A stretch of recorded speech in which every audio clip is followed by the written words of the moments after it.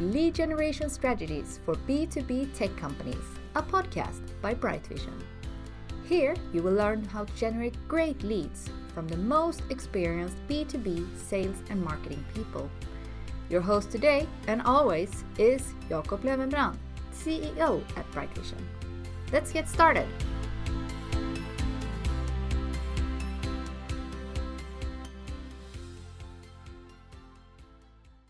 Hello and welcome to the B2B Lead Gen podcast for tech companies. My name is Jakob Löwenbrand. I'm the Managing Director of Bright Vision as well as host of this podcast.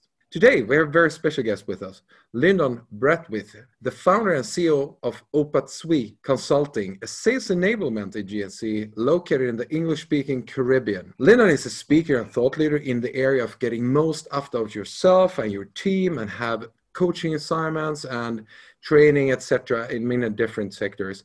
And he's very passionate about the topic we will discuss today, which is understanding value and how that leads to better engagement. With that said, I say welcome to the podcast, Lyndon. Thank you very much, Jacob. It's a pleasure. It's an honor. I was pleasantly surprised and honored to be invited to be part of the podcast. It's an honor. Thank you very, very much.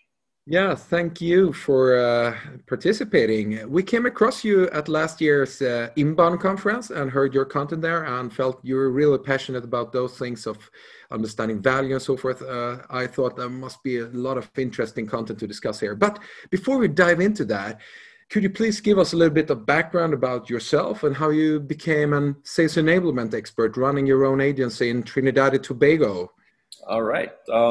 So I've been in the business of sales for just about 17, going into 18 years. I started as a young chap somewhere around 2003, and I didn't get into sales because I was passionate about sales. I was kind of just scrambling to find a job, and because of getting involved in sales, so many things happened in my life. Is that I found myself through sales. I found my personality, my cadence, the things that I really enjoyed, which is really helping people. And that grew. So as my sales career grew, I realized that it transcended from not just helping people, but helping my sales team, helping the organizations. And then it sort of transcended into me now wanting to help more. Because I spent 10 years in a corporate space. And then I felt, you know what, I wanted to be of a greater impact to more people. So I decided to leave. I have about 5 different industries that I would have worked with within those 17 to 18 years, from automotive into telecoms. I was almost in financial services, which is insurance, but that didn't work out. I was into regular retail. So once it wasn't illegal, I sold it. T-shirts, shoes, you name it. I would have had my hands into developing magazines and selling ad space. So it was a real journey for me with sales, but I saw that there were a couple of things that was happening with salespeople. As a sales manager, I saw some challenges, and I also saw that there were some gaps in relation to how managers were doing things or organizations were doing things, and it wasn't just always the problem of the salesperson. I realized that the organization sometimes had problems in their structure, in their processes, and I really felt that it was time for me to kind of step out, because it's always been a dream to have my own business. So I really just decided, you know what, let me at least try to get it done. So 2018 is when I started the company, Opatsui. And from there, we just really started to focus on looking at not just sales training, but sales enablement, which is a new thing for Trinidad and Tobago, because we are very, very focused, I should say the Caribbean, we're very focused on training. But as I said, and we'll go deeper into it in the conversation, that there is a lot more gaps in that relates to having a successful salesperson deliver and be consistent, that they have challenges during the course of the time.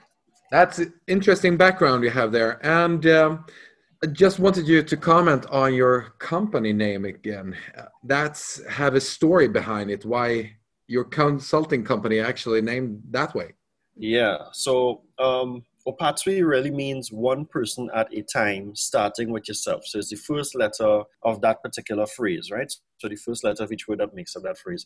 And I came through one main reason.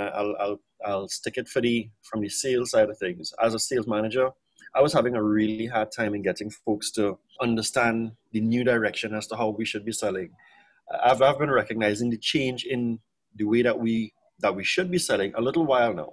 And while trying to get that done with the team, I was getting a lot of resistance, and it was frustrating the life out of me. So I remember one day I went home and I was chatting with my aunt, and I was just sharing with her, everything that I was experiencing. And she said, you want these folks in there to follow you, to understand the direction you're trying to get to them. But really and truly, you can't save everybody. So you have to at least find one or two people, because it was a team of about 6 or 7 folks at the time. Try to find at least one or two people that you can really make that impact with, because you cannot save everybody. All right. And she even said, well, look at it like Jesus, from the standpoint of Jesus, right? And because she's very spiritual. So Jesus couldn't save everybody. So you have to work with who's willing to listen. And while she was saying that, she also said, which really stood out to me the most, she said, but you also have to be the best example. And that part of it really resonated, because I knew that there were some managers that I reported to that they also wanted me to follow them, or they wanted the rest of this organization to follow certain things. But because of who they were as a manager, character, leadership, it wasn't working. And so one of the first things I had to do was really start at the end of a part 3 where it says SWY, starting with yourself. So I started to work on the things I needed to do to change, like my approach to the team, leadership style, skills, and everything else. And then to be honest with you, I really started to see a change in the team. And I did get 1 or 2 people, as she said, to start following. And it's so funny how human nature works, because as soon as one person sees someone else doing it, it kind of validates the fact that they should now try it. It's kind of how people buy to, if we're looking at the culture here in Trinidad, we have a thing where if somebody's interested in doing something, they will say, well, I don't know, you do it, you try it already. And as soon as someone says yes, and they have to give that story, it kind of lowers the barrier of entry, kind of builds their confidence, because they have somebody to reference, a point of reference. So yeah, Opatu really represents, just finding that one person. And I'm sure we've all heard the message where it says, if your message connects with at least one person, then that's all that you need. But of course, a large part of that is who's delivering the message, because you want to be genuine and authentic, that you really want to help, and you're not just trying to get, likes and followers and seem famous and stuff. It has to be a very service-based type approach, especially as a leader of a sales team. Interesting, very interesting, and so true. Totally agree with you there. I also know that one of the themes that you often come back to is value and value-based selling and those kind of things. And I know you have described it like sales and marketing have had a lack of understanding of how to provide value for clients and so forth. And it's even getting worse over the years. We build great products, better than ever and so forth, but in our communication, it's way too much product-oriented dialogues we drive. How come that you feel that it's become this way? The more, if we start paying attention to, I'm sure if every salesperson or every organization starts paying attention as to why they won that deal, they would realize it had less to do with the product and more to do with the value of what that product or service gave to the customer, right? And when I started to pay attention to the little sales that I was getting, when I looked at automotive, from the automotive industry, I had people who were coming from me from a B2B and a B2C standpoint. And as much as it was an emotional sell, they needed the car to do something, right? Mm-hmm. And this is, I recognize this some years after I left automotive, but every person that purchased the vehicle for a specific reason. And we never sold towards the reason. We sold on features. So in my early days, I was a features guy. If you would have asked me the features of a vehicle, man, I give it to you, top down, flip it backwards and that kind of thing. But the more I started to pay attention to consultative selling, I realized, wait a minute, if I focus on what the customer is trying to achieve, I would realize that the sale and the buying and the engagement and the conversations was so different. It even made it easier for me to try to close with a customer. So I really started to pay attention to what do I have to do to really communicate to the customer that we can help them. And that took some doing, because I had to change the way that I was selling. Because even when I was doing copiers and scanners, it was speeds and feeds. It was 35 pages per minute, black and white, color, this, that, resolution, dots per image. Never spoke about helping the customer save money, being cost effective as it relates to energy, improving the customer's productivity. So value proposition, even from a manufacturer standpoint, is never pitched. So we always sell in speeds and feeds. Even when you're talking to marketing never supported us to help us understand the customer because they didn't know that better themselves. You know, I remember that there was one client that when I got into the business of imaging and printing with copiers, we were doing the Sharp brand at the time. And I got this call in maybe my second weekend with the organization. And I got this call from a customer, and the customer blew me out because they weren't getting the copier print fixed in time. There was a service issue. And I couldn't understand, like, why would this lady be this aggressive with me on the phone because of the copier? Now, mind you, I got into that industry thinking, well, it's just a copier, it's just a big piece of plastic and metal, but not understanding how important it was in their organization. And that was when things started to turn around for me somewhere around 2008, because I started to focus now on what this piece of equipment was doing in the organization. And that's where the whole value-based factor of selling started to really show up in my mind.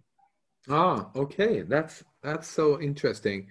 And as you say, it's a major driver to get a close deal or you know, get the client to sign up to something, even if it's a micro close or a big close with a lot of money involved and so forth.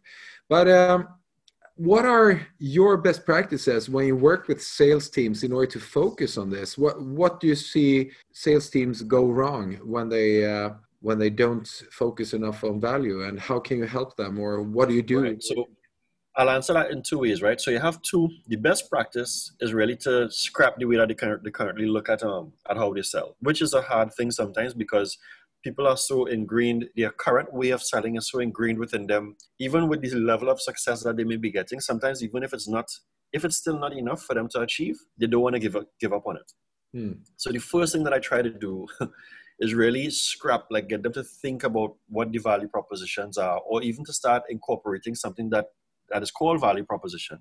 If I were to ask organizations, tell me what your value proposition is, Jacob, you know what they will tell me? They will give me their mission statement and their vision statement. Yeah. That's what they normally say, right?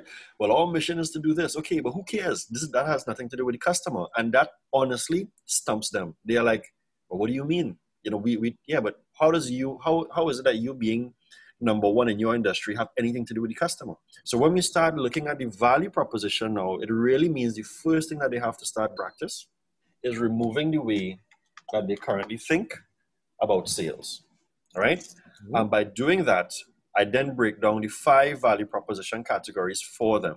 Mm-hmm. And those 5 value proposition categories are productivity, profitability, image, convenience, and experience. And that goes for both sales and marketing. From a productivity standpoint, is your product, service, or solution improving the customer's level of productivity and output?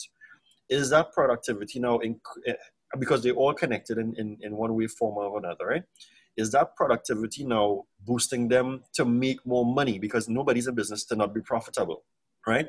Mm-hmm. Based upon the services that you're providing, let's say, for instance, for digital marketing and stuff like that, or you're doing advertising, is that image that you're putting out for that customer improving their profitability in any way? Meaning that, why would you put out an ad?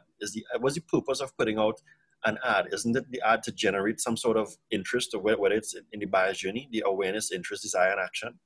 You know, when you're looking at things along the lines of experience as being one of the value proposition categories, how is your interaction as a salesperson or as a customer success agent helping that customer experience? Like, how is that buyer's journey with all those touch points within your organization improving that customer experience to the point where they now are very open to buying from you? And the last and most important one, which is a big part of sales enablement, like that convenience that you're offering. Like, what is your process? How are you removing friction?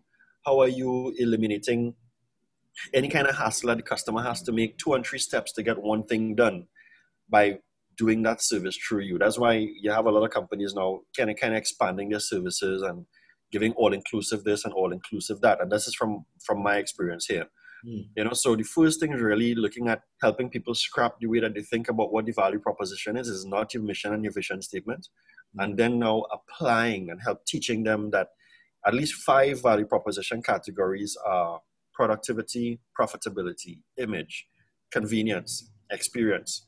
And if they start understanding those 5 things, then we now start rewriting the value proposition statement.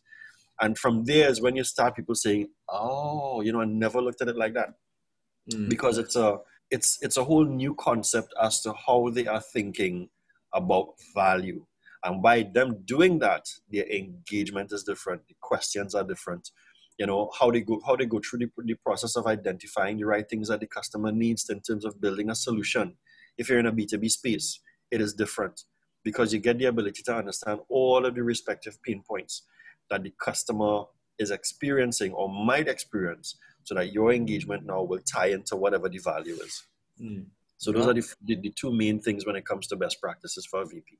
Ah, that's interesting. Great to hear. If from your experience, where do you feel most B2B companies struggle or do mistakes in this? Because I think maybe most salespeople get trained in value propositions and try to provide value. We have all these big methodologies like spin selling, solution selling, and so forth.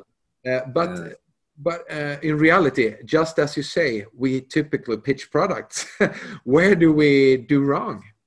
The place that we go wrong is by not understanding, again, the beginning, the value. I've had many tough conversations with my senior executives at the time when I was in corporate on value proposition. Like when we were writing proposals, I wrote a proposal one way and I got it scrapped, you know, almost embarrassed. Where he said, no, you're not writing the value proposition correctly and this and that and the other. And now because I teach it, I try to perfect that space. I'm realizing even him as a senior executive didn't understand value proposition, and it was more me. The other thing too is that we don't really have much of a understanding as to how to really engage properly by asking the right questions. We expect customers to just buy in because our company is 40-something years old. I'll give an example, right? I remember, and I'll use a B2C example, and because this example works for all, whether you're B2C or B2B. Absolutely. There was not too long ago, I was invited to a media launch, and I needed to buy some gear. So I wanted to buy a pair of pants and, some clothes to go to the media launch. And I walked through the entire mall and I was totally unsatisfied. Every mall that I walked into, the only thing that they were asking me, the engagement was so low, was, thank you for walking in. Can I help you with anything? And that's it. And excuse me, when I told them, well, I'm looking for something for a media launch, what they will do is just point me to the shelves that had the t-shirts or the shirts or the pants and stuff like that. And I got upset. So I was getting ready to leave.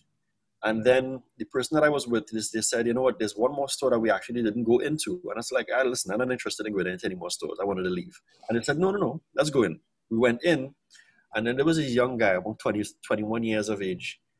And as soon as I walked in, his welcome was brilliant. He's like, yo, thank you for coming into Raw. I just called the name of the store, right? My name is XYZ. How can I help you? And I explained it to him. Here's what he did that was different, Jacob. When I told him, listen, I'm going to a media launch. The date is Sunday. This was a Friday. So there wasn't much time for me to kind of move around. His level of questioning was so amazing that I couldn't believe that it was a retail store. He was like, okay, well, what is the dress code? What is it that you had an idea of wearing? And tell me what is it that you have home that you might want to wear with it. I'm like, okay, because again, it was a different engagement. I actually bought a pair of shoes at the time. And he said, okay, well, let me see the shoes. And as soon as he saw it, he was like, all right, I have a couple of things for you. Before I went into the dressing room, I was excited. You know why? Because I already started to see the solution.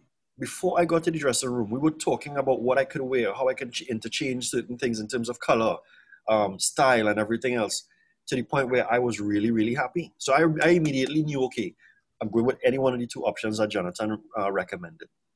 When I got into the dressing room and I tried it on, it was just validation because Jonathan helped me see the solution long before. Mind you, I'm not going to this thing until Sunday, so we had about 48 hours before I got there. But I'm already excited because I like to dress, right? And dress kind of builds an emotional connection with people. And I want to go there and I want to look good. Remember, I was talking about the value proposition category about image. So that is a big thing.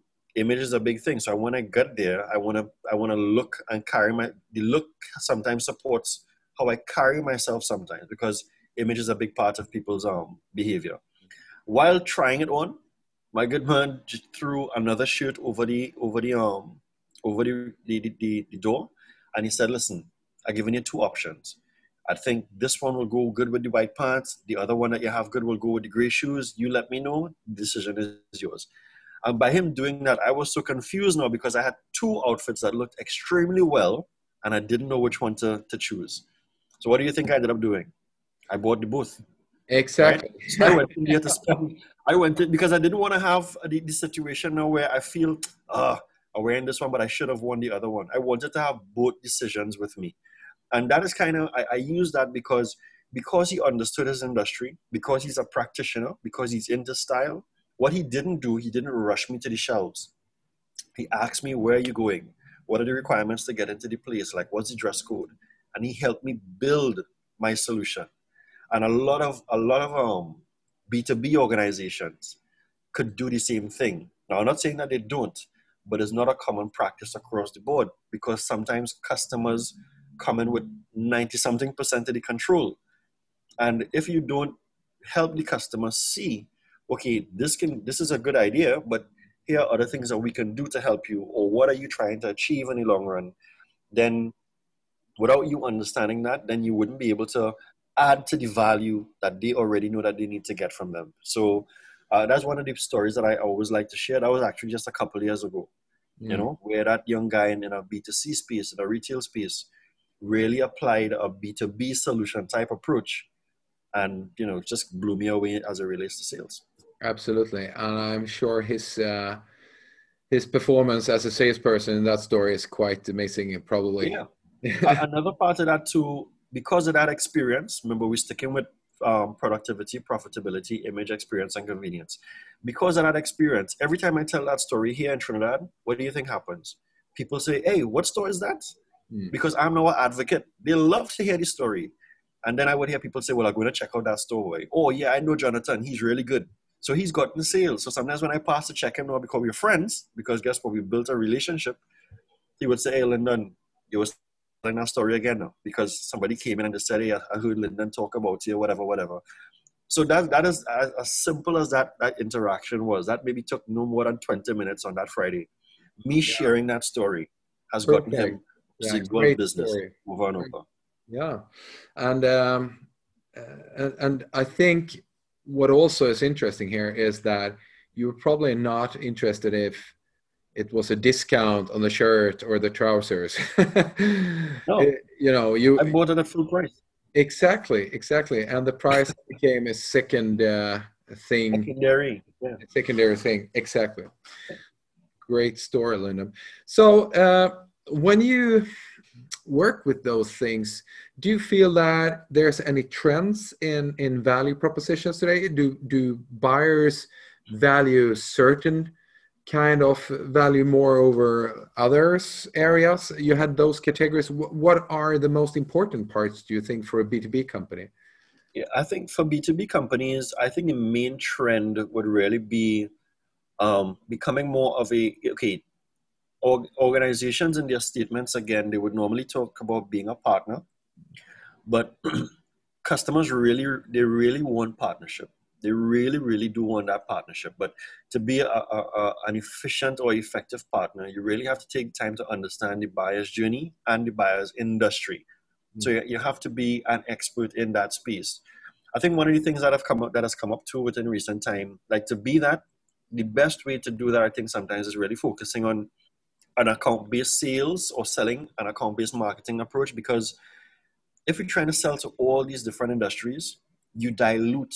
Because I have a salesperson moving from one customer to a different customer in one day, right? And they are prospecting and meeting and doing all these discovery calls. And they go from automotive here at 10 o'clock, and then they go across to an ICT organization at 12. While they may be doing a good job in delivering or sharing what the value might be, they can still do more if they were focused on that specific vertical. I call them verticals here, but the industry term is account-based marketing or account-based sales. And I think if more organizations or the industry, especially here in Trinidad, really focuses on that, you will tend to find that your ability to communicate that value and, of course, deliver at a higher level would increase, because you will have people who are now more practitioners. Yes, we have people who are very good at what they do because they've been doing it for a long time, but to be a practitioner is really always being a student. It's like a doctor. Doctors always have practices, right? Yeah. So because, new things are coming out in the space of medicine, so new things should always be coming out in our space of sales or solutions, whether from an ICT standpoint or wherever it is. So I think really and truly maybe adopting a ABM or ABS strategy and improving what you can give out of that industry would be excellent, because without it, you'll just be kind of running all over the place, But again, too, developing that strategy, and again, I'm speaking about it from on my side here in Trinidad, it might seem to be a little bit slow, and we tend to find companies not always willing to adopt that quickly. But I think that should be the next step when you're looking at value props and really maximizing it. And then you're working with your sales and marketing to do an ABM and ABS approach in terms of your business strategies. Absolutely, that's great. That's great. If you're sitting in and listening to this, and you're a B2B sales or marketing person, a practitioner, how can you test your value proposition? How do you have any tips how to go about and see, do we do this? Do we communicate in these categories? Or what's a good rule of thumb here to know if you need to work with these areas? I would always say, look at your wins and losses. So like doing reviews as to why did you win and why did you lose? All right. If it is that you lost, and be very specific. So like if you want to ask the customer, well, do you think that we communicated our value properly enough to you? And if the customer says no, then that is a straight up response that you need to go back to the drawing board with and keep refining. And then you also do the same thing for where you won. Like, why did you win? Was it just because of the price? Mind you, price is a part of a value proposition category too, right? It's just not one of the main ones I normally like to talk about, because you could maximize price if you communicate value well. So meaning that price doesn't always have to be from a discount standpoint. But really, I would always say the first thing should really be talking to your customer. So why did you win and why did you lose? And because of what you hear is what you need to start adjusting on. Again, you would hear me talk a lot about from the customer's perspective, because as I was been saying before, a lot of how we sell here is on features, speeds and feeds, and it's seldom about what is the problem the customer is actually trying to solve. And even from becoming a partner with HubSpot just really helped me validate a lot of the things that I've been saying for like 3-4 years, and the key is really having the customer in the center, and then you're revolving all of the things around your business processes, the way that you want to sell, meeting the customers where they are in the journey, showing up where the customer might be doing the research first.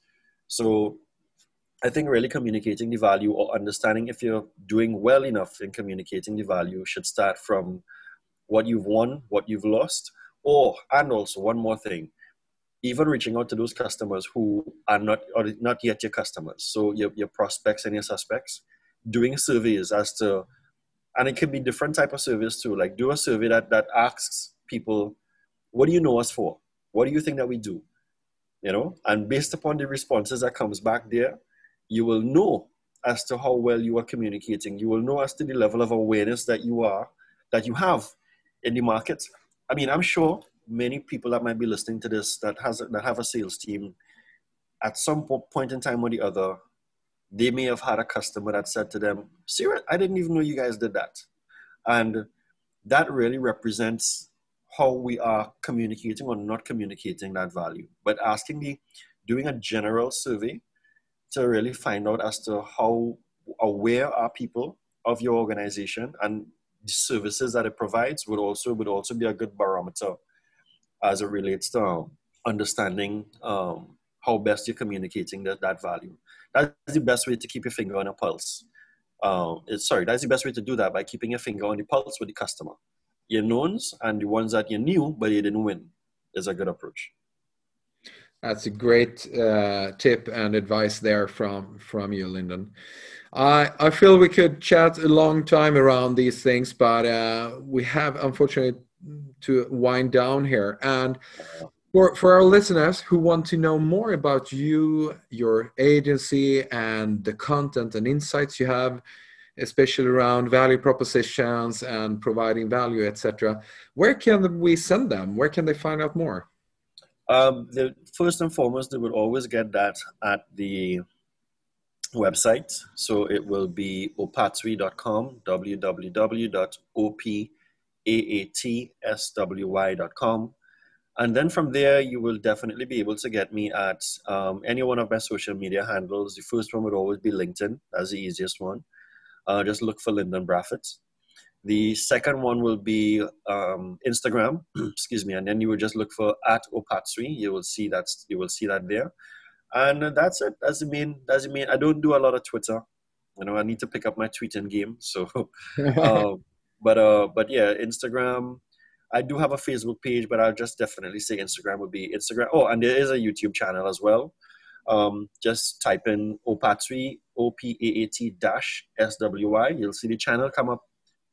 So once you see it, just, hit like and subscribe, and you'll be able to get all of the information. That's great. Well, thank you so much, Lyndon, for sharing so generously the content, your insights and research around value and how that drives engagement in all kinds of commercial dialogues. Thank you so much. It was a pleasure to have you on. Thank you very much. As I said, I could talk about this whole day, as you just said, but I really do appreciate the ability to share the experiences from, again, another region in Trinidad and Tobago, and of course, to add towards the entire community of sales and marketing and everything else.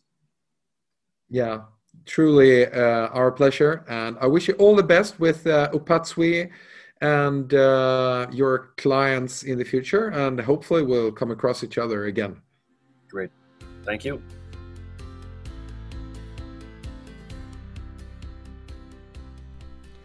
Thank you for listening to Lead Generation Strategies for B2B tech companies. Don't forget to subscribe. You will find it where podcasts live. Discover how we can help you with your lead generation activities at brightvision.com.